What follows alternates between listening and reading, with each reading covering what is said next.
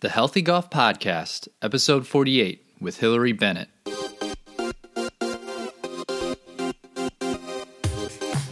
Welcome to the Healthy Golf Podcast, a podcast designed to help you transform your golf game and your life. Join your host, Dr. Joe O, as he chats with experts on all things golf performance to keep you feeling great and playing your best on and off the course.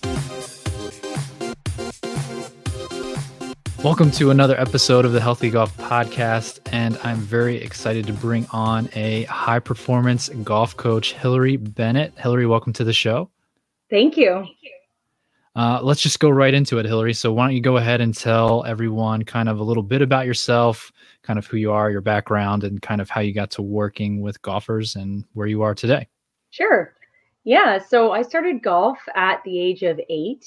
My parents got me into it. My mom was really keen on it. My father was certainly not against it. I just know that my mom at the time was feeling passionate about golf too. So that's kind of interesting. Coming in at it from both parents was not to say that that's an anomaly, but for me it was. And I first got on the golf course and loved the game, met really great people at that age. I went to one junior camp then and then fell in love. I thought that was probably the best thing to do if it was something new for a kid. I think that was a really nice way to introduce people to the game. And from there, I played on and off through my preteens into my teens, met up with certain people that were passionate about it. So played a little bit more golf depending on my cohort of peers at the time in the summer that were available. I never was ever not given what I wanted in terms of sport and things. Like I was very privileged and greatly just blessed with it. I had a lot of support, and so it was always fun in the beginning. And I played a lot of different athletics growing up, and golf wasn't my main focus at the time. It was a little bit of music, and it was a lot of figure skating at the time and volleyball. Played all sports in school because it was just fun, and I was a competitive person, but just enjoyed team play. And then eventually went to university, and 2 years into school, I had got away from competitive sport and that structure, and I fell sort of to procrastination and distracting myself with things that weren't useful for my body and for my brain. And I got a little bit away from what I was my whole life, and I realized something was missing, and I wanted to try out for the golf team at the school I was at. I was going to Western at the time. It was 2009. Well, so I guess it was the summer for tryouts. My dad got me 5 quick lessons in course management with a guy in Lindsay, Ontario. He and I spent 5 rounds together, couldn't fix a swing in 5 lessons. So we were just focused on what I could do. And he worked on my mindset. So it was interesting. I didn't even catch what was going on when we were doing course management, but it was how to actually think on the golf course. So it was like a blessing in disguise. And I went away from it for a while. I made the team and I played with wicked girls. They were number 1 5 years running out of the province, and they were an awesome team. I made a 8th place in Ontario in my last year. It was a surprise to me, but I played good enough that I was in the top 10 in the province for collegiate golf in Canada. And from there, I left it alone, went into the business world, human resources, came all the way back around it after a few years in sales, dealing with people's HR functions and how to reward and recognize people. And I realized that it was great. Like I loved the business and I was really good at motivating people and organizing them. I just wasn't in the right niche. And so I got into coaching by going back to school for a year. I didn't want to take a weekend course in personal training. I'd been out of health science since 2010 in school when I was playing golf at varsity level. And from there, I chose by a marketing coach said you should do the one you believe is the most functional for what you're trying to teach. And you should niche down to a sport that you're passionate about. And I thought, well, golf is it. Golf is a lifelong thing. It's a you versus you game.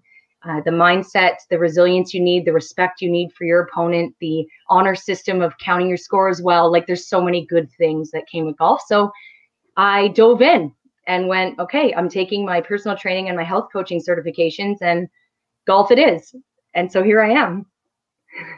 Awesome. That's so awesome. That's such a great story. I mean, it seems like a lot of times so many people tend to gravitate away towards what they really love to do because I mean, this is a completely different rabbit hole, but, people tell them that it's not worth their time, or, Yeah. It's like a pipe dream or whatever it may be. Right. But I think in today's world, I mean, anything can really happen with the technology that we have. I mean, Totally. you can access just about anything you want and access people across the world that you didn't have access to, 20 years ago, I guess. I At this know. point, who knows, right? It's like But real life Star Trek. it's crazy. It's crazy. Like, it's just But crazy for sure. awesome. So you played in college. You played college Yeah. golf, which Yeah. was pretty awesome. Yeah. And then you have your degree in health sciences, you said? Yes. Yeah. Very good. Cool. So what led you more towards kind of the mindset aspect? And was it that kind of those 5 days on the course management with that one person, or I'm sure Was it's there an more? amalgamation of things. Yeah. Yeah, it was a combination, but that in hindsight, I realized I was being bred for it then. It took a little while for me to clue in that mindset is where it's at, because I didn't take the minor in psych that I should have in school. I did take a lot of psychology classes and loved them. Lots were really, really, they were tough in a good way. Lots of reading, had to understand memory work. And I just felt like I was an imposter in the industry. So for a long time, my limiting belief of I'm not really totally suited for this because I'm not a psychologist, I'm not a sports psychologist, that this isn't going to be where I fit. And I got injured really badly, actually, after a couple of years in the training world. Had nothing to do with training principles. I felt it was more emotional, and it just shows up in the body. But bad shoulder injuries, gut issues, really just not feeling at 100%. And I feel like I was going down a business path, and it's funny, the timing. I thought, oh, my life is over. And then in that downtime, my spouse, it was supportive and helpful, and I was allowed the space to heal. And so it's like, it was a gift. It was a nightmare that was actually a gift. And I had the space to think and feel and think and feel, and then overthink and overfeel. And eventually, out of that cycle, I realized, wow, I just wrote half of a book on all the things that could have been better about all these things in my life. And it came from my headspace. It came from thought patterns. And then my life shifted. My life shifted into understanding that your thoughts dictate perception. And then your perception is how you take in your reality. And you could be an eternal optimist, or you can be an eternal pessimist. And I think I did both of those coming into this. And because of that, and all those things that sparked those adversities in me, I realized, wow, this isn't a physical game. It's a mental game. Life doesn't stop. Our beliefs don't stop when we get on the golf course. They're carried with you. And so let's make the bag lighter. And then I started to figure out practically. So I got a hypnotherapist certification, because I felt that the meditation side, the neurology and the science coming out of us using only parts of our brain and not accessing the full brain capacity, was really intriguing to me. And so I went into hypnotherapy because I thought it was a great solution to complement my own mindset work that I did. I also went to psychotherapy myself. I got feedback in that environment that said, like, you're made to speak. Like, why aren't you doing this? Why aren't you leading in this? You don't need all these tools. So I am certified in my health coaching realm with cognitive behavioral therapy and neuro-linguistic programming. And I have a hypnosis certificate. And it taught me that it isn't about making people cluck like a chicken. Whoa, isn't that funny? It's not the way it was in entertainment. It has a function, and it teaches me about brainwave states and which ones are where the problems are and how to access them, and then how to release. And so it's been, so all in all, the adversity led me to mindset. I recognized in my own adversities that it was something that a lot of people probably would have needed. And I'm finding it to be working. I can see its purpose, and every single person that comes on board and it works for them, it picks up speed. Awesome. So many great things. But we were talking a little bit off air about kind of breath and breathing. Mm-hmm. And I'm sure plenty of golfers have heard this before. In fact, I've interviewed other people who have talked about how important breath can be when it comes to the golf game. But let's hear it from kind of your perspective and how that plays its role into our mindset and how we perform on the course, and just kind of, I guess, your experience with the golfers that you work with and how that kind of affects their game and everyone's game, really. Yes, of course. So I picked Ground Your Game as a name because breathing is grounding, and it makes us way more conscious and aware. And it applies in just a funny, in a punny way, I guess, because the sport we play against is the ground. So make it our ally. There's lots of great things. And inside breathing, I notice I have a couple clients of mine that are recent amputees who have a different mindset and I have 8-year-olds and I have 16-year-olds, and they're all using the same techniques. I just deliver it to them at a level that they understand and that works for them. And there's many breathing tools, but the idea of breath is we want to ensure that we can engage the left hemisphere of the brain and the right hemisphere of the brain. And there's many ways that yogis and ancient techniques that can do that, all the way through to just practical breathing that uses imagery and visualization. It's whatever people are comfortable with. And so one of the ones that I give that is across the board in not only the setting of breath therapy, but also in terms of the yogic world, and I would consider that breath therapy too, but I try to go on east and west as best as I can and what's worked. And it's the getting to an inhale, pause, and exhalation of 20 seconds each, and what that does to the physiological body and how you feel constricted or open in that process. So that's been the most effective technique that I've given. And it can only be a 5-second breath in, 5-second hold, 5-second exhalation.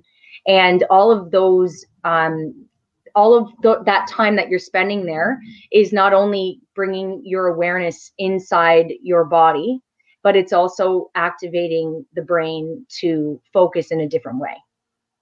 And so I use this technique. It's short and sweet. You could do it to the next tee if you had to. You can do it walking, laying, sitting, swimming. I don't care if you do it. Don't inhale underwater, but I don't mind if you take a breath and want to do the rest underwater. But it's, and don't throw yourself in the pond on the golf course. No, but this one is the best techniques out of all of them that I've used so far. I give kids imagery. Inhale up your finger, down your finger. And so I give tactile functioning ones, or color with your eyes closed, and techniques for tee shots. But the ultimate one that I find the most useful is that equal breath in, hold, and down. It brings us back very quickly, and it calms all the emotions that are physically coming out of the body that are going to be low frequency to me, heavy, rather than light and open and flowing. Whoa, so cool. So before we go any further, and I don't want to dive too deep to be like too sciencey, but like, when I know you said you're aiming for like 20 seconds, if someone can't do it that long, or is the goal, I know you said that they can do it for 5 seconds. Is the goal to try to like build up to 20 seconds? It would be. Yeah. And then you try to cycle through that about 8 times if you can do it. So if you can only do it to 3 to 5 or 10 to 15 to 20 breaths, wherever you're at, you try to do it once. And you try to do it twice in a row, 3 times in a row, and you do it for 8 cycles. And the idea is it's an 8-minute process. And that would be the end goal, but all the other ones certainly provide useful information to the body. And I always want to meet somebody where they're at. So if your body is taking in a comfortable 3-second breath, hold, and exhale, we're sticking to it. And it will go to 4, and it will go to 5, and it will go to 6 when it's ready. Awesome. No, that's super actionable, and like anyone can do that. And like you said, you can do it anywhere, whatever you're doing. Like you said, though, don't take a breath in underwater. That would not be good. Yeah, that's the only one. Disclaimer, please don't. Totally off topic. I have to tell this very quickly. Okay. I'm a physical therapist, and at the time was when I was working in an office with some colleagues. And so to help people assist their range of motion if they're having trouble, we'll have them get into the pool and help them do exercises there. Awesome. My coworker had a woman who had recent, I want to say, shoulder surgery. It was definitely her shoulder. And he was telling her to go into the pool to get some assistance from the water so she can lift her arm up overhead. And well, he thought it was common sense to not tell her to not go under the water to do it. So she said that every time she was in the pool, she would get yelled at by the the lifeguard on duty to not do it. And she told my coworker that, but she failed to mention that she was underneath the water, like holding her breath. So she's doing this, looking like, I guess, like she's flailing her arms a little bit, and then she needs help. Oh my gosh. Yeah. Yeah. So and then my coworker was like, yeah, he was like, I don't understand this. I was like, dude, the only assumption is that she's underneath the water and holding her breath and doing that. And lo and behold, she was. Oh my goodness. So we had to tell her not to do that. Yeah. So anyway, back on topic. We're going to do a podcast faux pas, but I don't care. Yesterday, we finished up the master. It's a good learning experience, I find. Yes. We finished up the Masters yesterday. Yeah. Hideki Matsuyama. I mean, tell me some of these things that you're thinking about as like a high performance coach, especially, I mean, Justin Rose had the lead for, 2 days in a row, pretty much came out the first day and lit the course on fire compared to everyone I'm else. A veteran. Get out of my way. Totally. And then Hideki Matsuyama lit the course on fire. What was that, Saturday afternoon? And hadn't stopped, but he had some faltering points yesterday. Definitely. And then I'm sure we'll definitely talk about Xander on the 16th, but what are these guys doing so well that maybe some of us regular golfers aren't doing so well? Yeah. Well, the first thing that comes to mind is, let's stick with Xander and Hideki for a minute. And they are the main event of that final grouping, of course, and they have the most pressure. And we know in any major setting, especially at the Masters, the leader after Saturday, they always say, is never the winner. Not never, but is likely not the winner at the end. So not only did Hideki overcome his own obstacles, he also overcame that and the external world, and that shows you right away his center. It shows you his fearlessness. It shows you his faith, shows you his passion, and it shows his resilience. And so I'm going to quote Xander, might not be exact quote, but we'll paraphrase. When he was speaking to Amanda after his round, he said, and there was Hideki, like a robotic. And it's interesting, right? Because here's two mirrors looking at each other. Psychology 101, everybody is a mirror. We reflect upon each other. What we think, you see in reflection that's around you, that's attracted toward you. That's how you see. It's how you perceive. Xander's seeing Hideki as a robotic thing that can't be broken. Can't put a virus inside of a robot. He can't. That's how his view. But Hideki's wasn't that of himself. Hideki was nervous from the first hole through to the end. He said it in his interview. So it's a very interesting thing that we perceive our reality when it isn't in fact the truth. And so it's a compliment that he looks robotic. He probably is like the Tiger Woods. He grew up watching Tiger, so that's exactly what Tiger did. And I would also say that Tiger probably doesn't get as nervous as Hideki was. He probably is a little bit, I think he's one of the anomalies in the game. In for mental capacity and confidence, self-acceptance, and able to really thrive. But it's interesting to see. Xander even said that instead of getting off the course, I would have been in tears if I was Xander. He was like, I was on fire. I all of a sudden I was fire for a minute there. And I gave him something to make more exciting, and it was awesome because he was complimenting, he was proud of it. It wasn't such an issue that maybe in the past people criticize Xander that he is too much in his head or something. So it's very interesting to hear that interview and Hideki's after, and that those two experiences were totally different. So that's where I, as a mindset coach, when I watch now, that's what I'm listening for. That's what I'm looking for. I'm looking at their body language. I'm listening to the way they take interviews throughout the week that they play, and how they look at each other and what that's doing to them. So awesome. Yeah.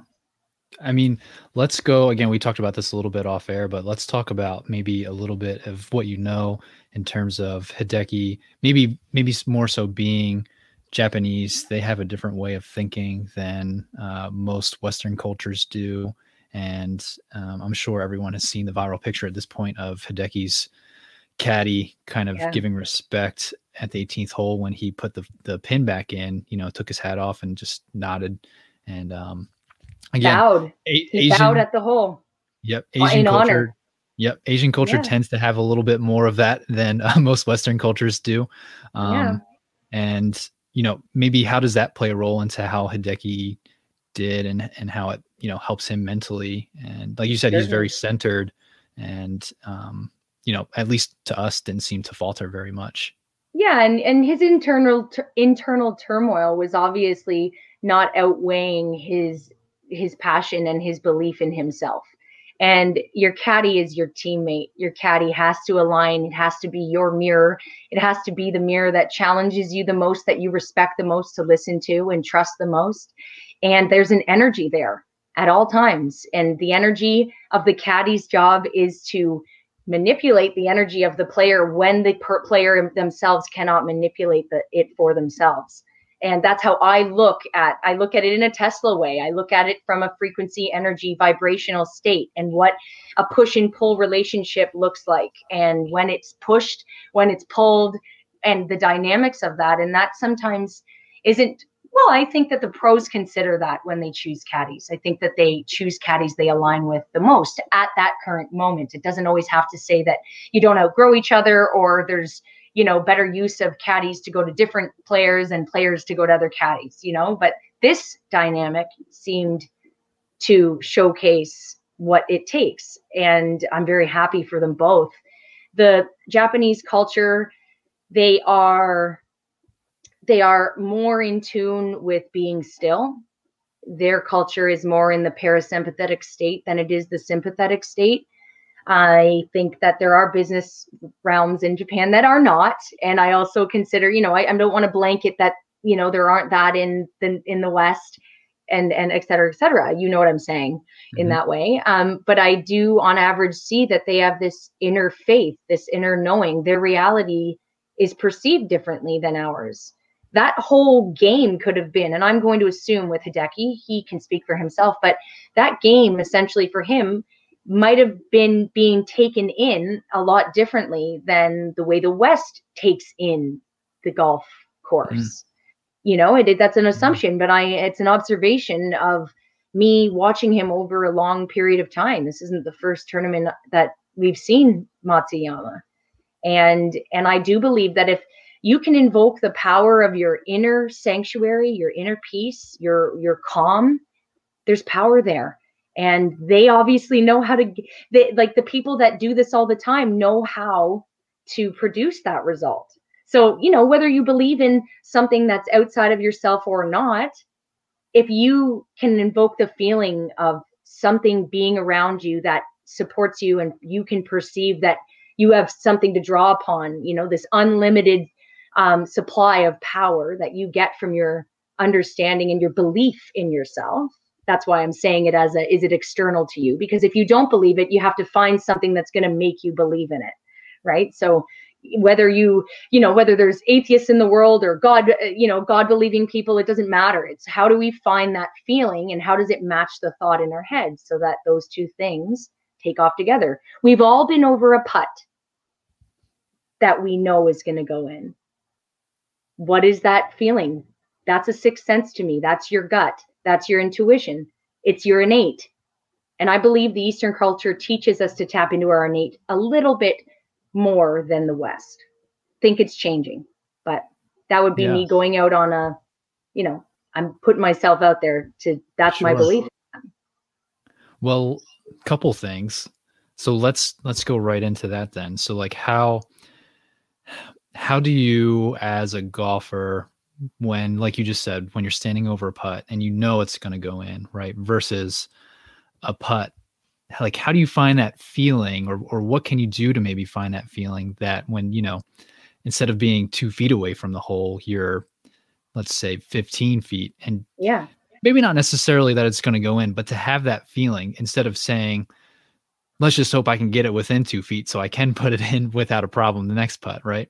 Yeah. So when I'm teaching people, I say, walk me through some form of short game approach or an approach shot into the green, and then walk me through what your head is saying all the way up. And that's a huge part of it, is you get over the ball and set your expectation as a limitation right away. But I get that if you don't believe, you can't feel how you think that it's going to go in, it won't. And so then the breathing comes in breathing practice comes in. If you can't change it mentally, we change it physically. We change it physiologically. We try to tap in. I ask people to not go into their library of negative, pessimistic memories, but we automatically do because fight or flight teaches us, right? The mammalian side of our brain, right? The reptilian side. And then we come to the neocortex, and then we're in the cerebellum, but we're not always functioning in the cerebellum, like in the same space as we should be. We sometimes think smaller than we are. A lot of the times, because our fight or flight response is saying, no, we don't like when you do that. You'll be disappointed if you don't put it in then if you think that. We can't have you feel that too. That's your comfort zone. What happens? You might self-destruct. Those are all thoughts happening, and every golfer has them, and every golfer has a different way of getting out of it. And sometimes one way works, sometimes it doesn't. And sometimes it's physical, sometimes it's mental, sometimes it's emotional. And we just have to, my job is to teach a golfer how to produce self-awareness results by being self-aware. Very cool. And now my next point was, you were talking about a caddy and how, they need to be your teammate. I don't know if they show this. I was kind of watching the featured groups on my laptop. And so they were following Jordan Spieth around a long time. I forget which hole it was, but he was in a very in-depth conversation with his caddy at the time on a shot about really just laying up, honestly. Okay. And so he kept going back and forth, and like his caddy did the best job of basically saying like, I don't think you should do this, without actually saying that. Was very, being kind, to not say, I don't think that you should do what you want to do. You should do this. And then Jordan, had in his mind that he was going to do that. And then he stopped and then grabbed another club and then, I think did what the caddy wanted him to do. But well, cool. Very cool that you perceived that. Yeah. And then I think, that's kind of hard when most of us don't have caddies, right? We're our own caddy. Yeah. We're making our own decisions on the course. We may ask, whoever we're playing with what they think might be best. Yeah. Or, the first thing I can always think of too is, you get up to a par 3 and, you pull your club, you get the distance, right? You pull your club and then your friend goes, or whoever you're playing with, oh, what are you hitting? And you're like, this. And they're like, oh, well, I have this. And then your whole mind changes, right? So like, again, what can I, like, in my head, what can people do to maybe stick to their decision? Like you picked a decision for a reason initially. And again, to me, that seems like a gut decision, again, like a sixth sense almost. But we automatically, instinctively almost question it maybe too often sometimes. I would agree. Again, like what can people do to maybe calm that down? Or is there something to say, like, again, I'm sure it has to go back to breath and there's lots of things, but what do you tell people to do when maybe that's an issue?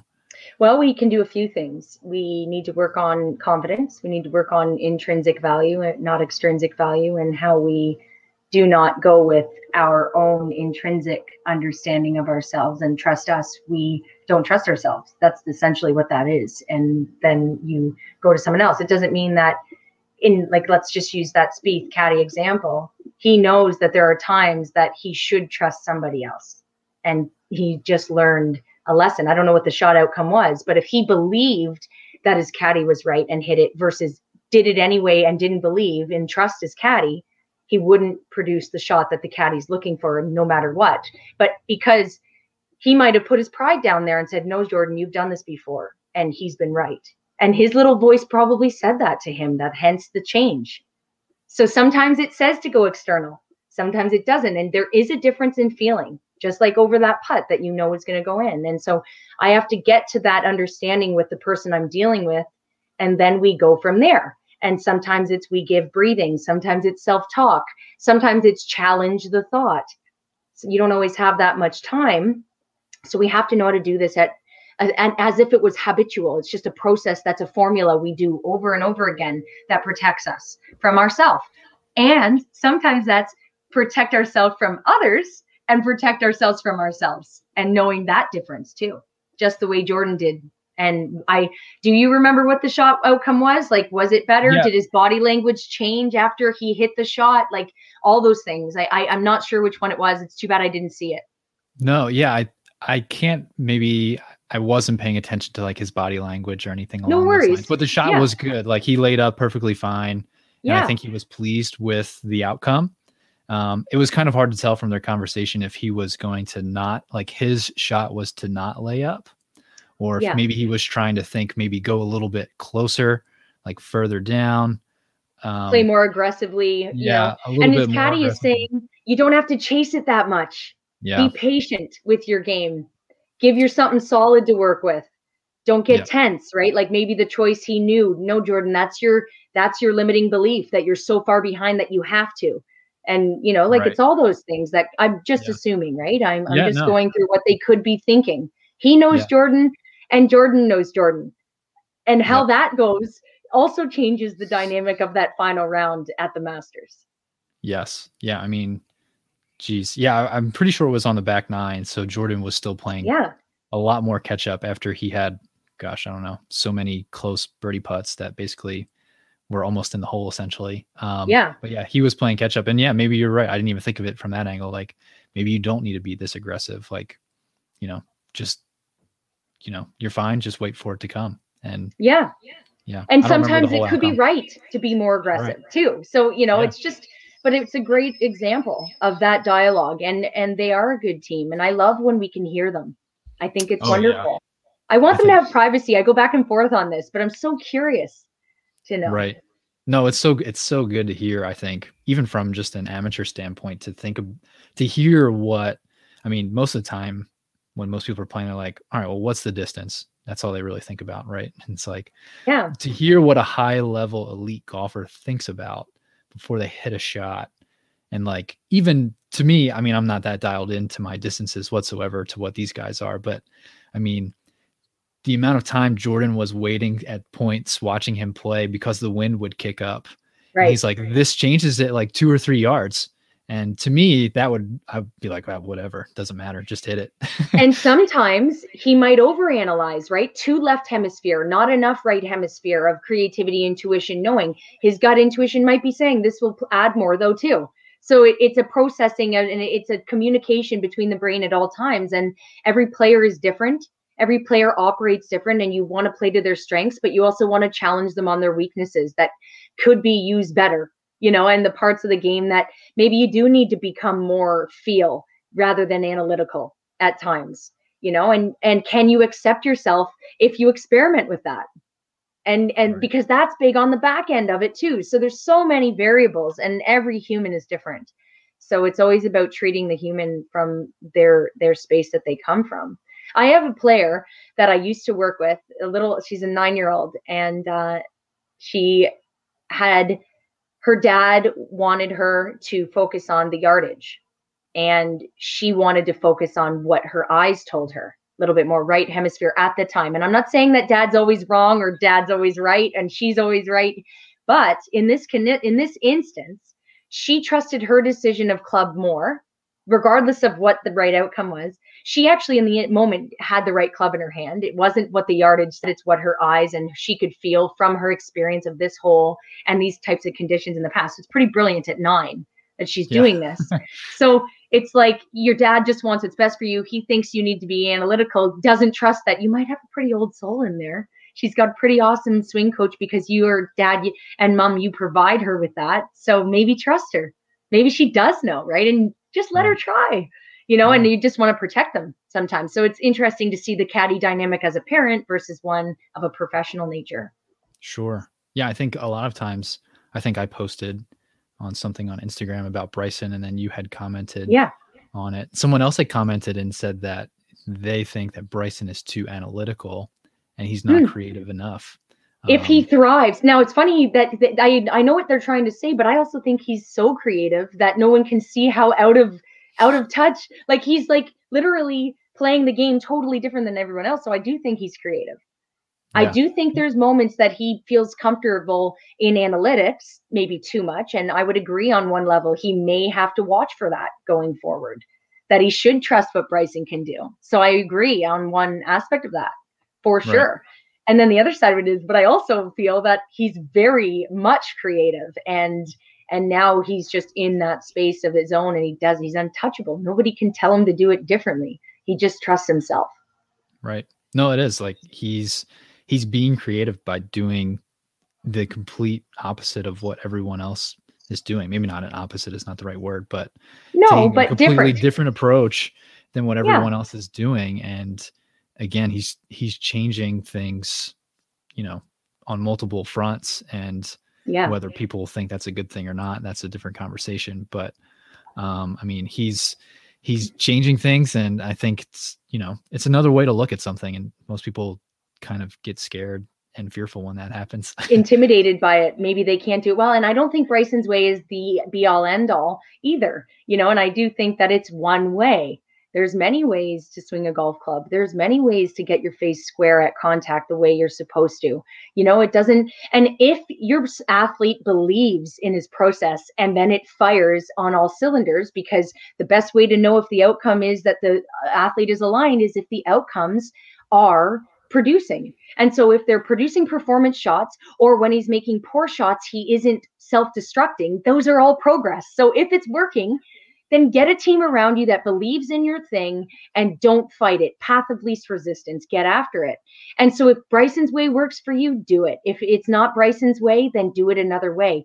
But all criticism is a mirror. So anybody that's taken him down has to love themselves a little harder and be okay that maybe don't have to be intimidated by it. You should just look at it and go, wow, I can be envious of this because this is pretty brave to get out there and do it weird or whatever, right? Different and right. Not to other people's standards, and just be who you are.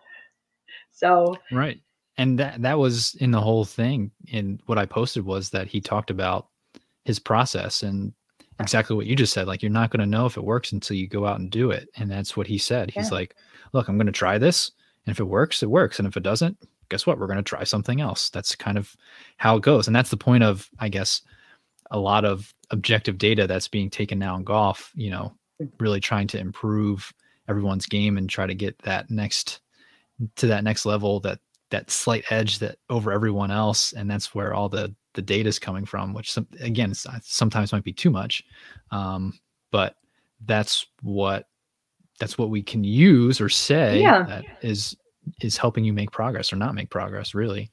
Yeah. And I think that you have to have analytics, and you have to have feel. You have to have creativity and intuition in the right hemisphere, and you have to have science-based, evidence-based practices so that you don't injure yourself too.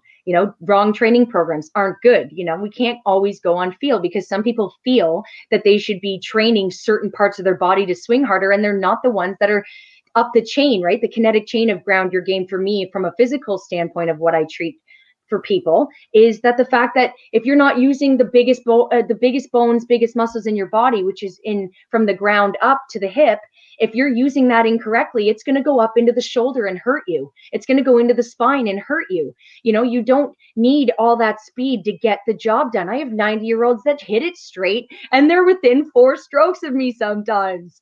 Like, I have a 71-year-old scratch female golfer with an elbow issue, so you can't, and she did not need a swing speed. So, where's our ego stepping in? Where is our self-acceptance not showing up?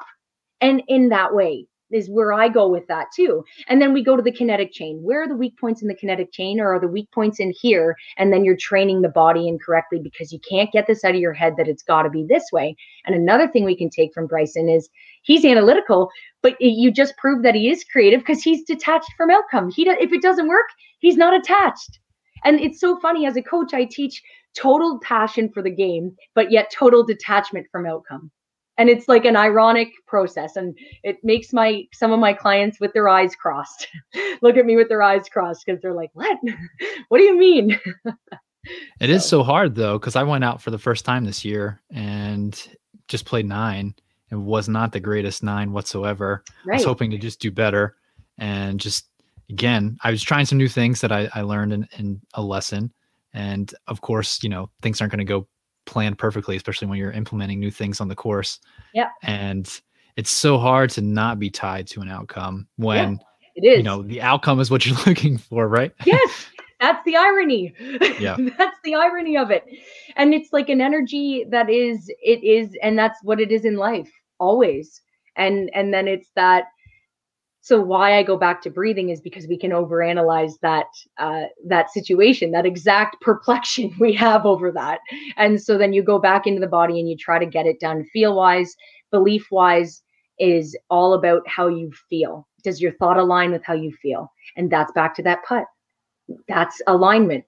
And you feel it. So you can't tell me you don't have it, because it's technically fortune telling.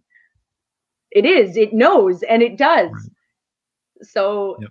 So it's either already happened, we can go like way down the physics and quantum level, or, and we already manifested it, we can tap in and feel the timeline, or we can also say that that belief made us really tap into our physical ability and we execute, because we felt the 360-degree look at that hole and all those things that make us feel confident that we're about to put the putt in, maybe all aligned, and you hit it. We can debate that a different day, which one it is, right? But essentially, you feel it, and then it executes. So it's Right. something. It isn't nothing. Yeah, no, you're right. Well, I can't believe it's already been 41 minutes just about. That's funny. To be cognizant of both of our times. Yes, of course. Let's get into some of the ending questions first, Okay. and then we'll talk about how people can get in contact with you. Okay. But I sent you these questions, and my first one basically is, what is the best golf course that you've played? And I'm sure you've had opportunity to play some decent ones playing in college. Yeah. So actually I have many favorite courses, but Hamilton Golf and Country Club, I think the last Canadian Open was there if my memory serves me correct. Apologies if I'm wrong, but Hamilton Golf and Country Club was really beautiful when I played it. So that was a really great course here. I haven't played much in the States, and I'd like to. So when everything opens up, that is the goal. My mom and dad, my mom's been to the Masters, my dad's been to the Masters. And so they've seen courses. My dad's played Pebble Beach, I believe it is, if I'm wrong on that. And so he's a truck driver, so he does that a lot. He can get out on courses. And so there's lots down there. My mom's played in Scotland. So they've got cool golf course experience. Never got on to St. Andrews, but I have a friend that did. Got up at like the crack of dawn and got in a foursome. But mine is in Ontario. It's in the Canadian vicinity. Very nice. The second question is, you have a risky approach shot to the green. Are you going to go for it, or are you laying up? If I can feel that my heart is aligned with how my brain is thinking, I'm going. If I go up to it and go, I'm going, and I can feel that that's the truth, that I believe that, then I go. If I don't feel I believe it, I don't go. So that's the mindset coach's response. Hey, I love it. And then the last one, you're going to go out for a round. Who is in your dream foursome? Well, I have such a corn sauce answer for this, because my dream foursome is always my loved ones. But the other, I have two. I couldn't come up, I want any of them, all of them, every single one. Give me them all. But if I had to pick a male team and a female team, my female team is Siri Pock, Brooke Henderson, and Annika Sorenstam with me. My male group is Arnie, Ernie, and Tiger. Awesome. Those would be good groups. That's for sure. Thanks. All right. Hilary, thank you so much for coming on. If anyone has questions, wants to get in contact with you, wants to work with you, how can they go ahead and do that? Yeah, so you can find me on Twitter, LinkedIn, and Instagram. My handle on Instagram is @GroundYourGame. If you want to find me on LinkedIn, you can just search Hilary Bennett and you can message me there. Twitter is at GroundYourGame1, the number 1. So you can find me, message me there, or you can email me at groundyourgame@gmail.com. Awesome. I will have make sure that I get all of that linked up in the show notes, so people can just go ahead and just click on that. Yeah, of course. Thank you so much for taking the time out of your day to chat with me and really spread some of your knowledge. I think we may have to do another one of these, because there's so much to talk about. Yeah, I'm really happy to. Yeah, and awesome. It's been my pleasure today. This was a lot of fun. All right, that wraps up this week's episode with Hilary. I really hope that you enjoyed this week's episode. There are lots of little nuggets in this episode, so make sure that you go ahead and go back and listen to this episode again, as they're just hidden throughout. Hilary looks at so many things that I don't even think about to look at, especially when studying professional golfers' games. So again, make sure you go ahead and go back and listen to that episode to pick up some other little nuggets that you may have missed the first time around. As always, thank you so much for taking the time out of your day to download this episode and listen to myself and Hilary speak. I know that you could have done anything with your time, but you chose to listen to us, and thank you so much for doing that. With that being said, we will officially wrap this episode up. As always, keep working hard, keep striving for excellence, because when you feel great, you golf great.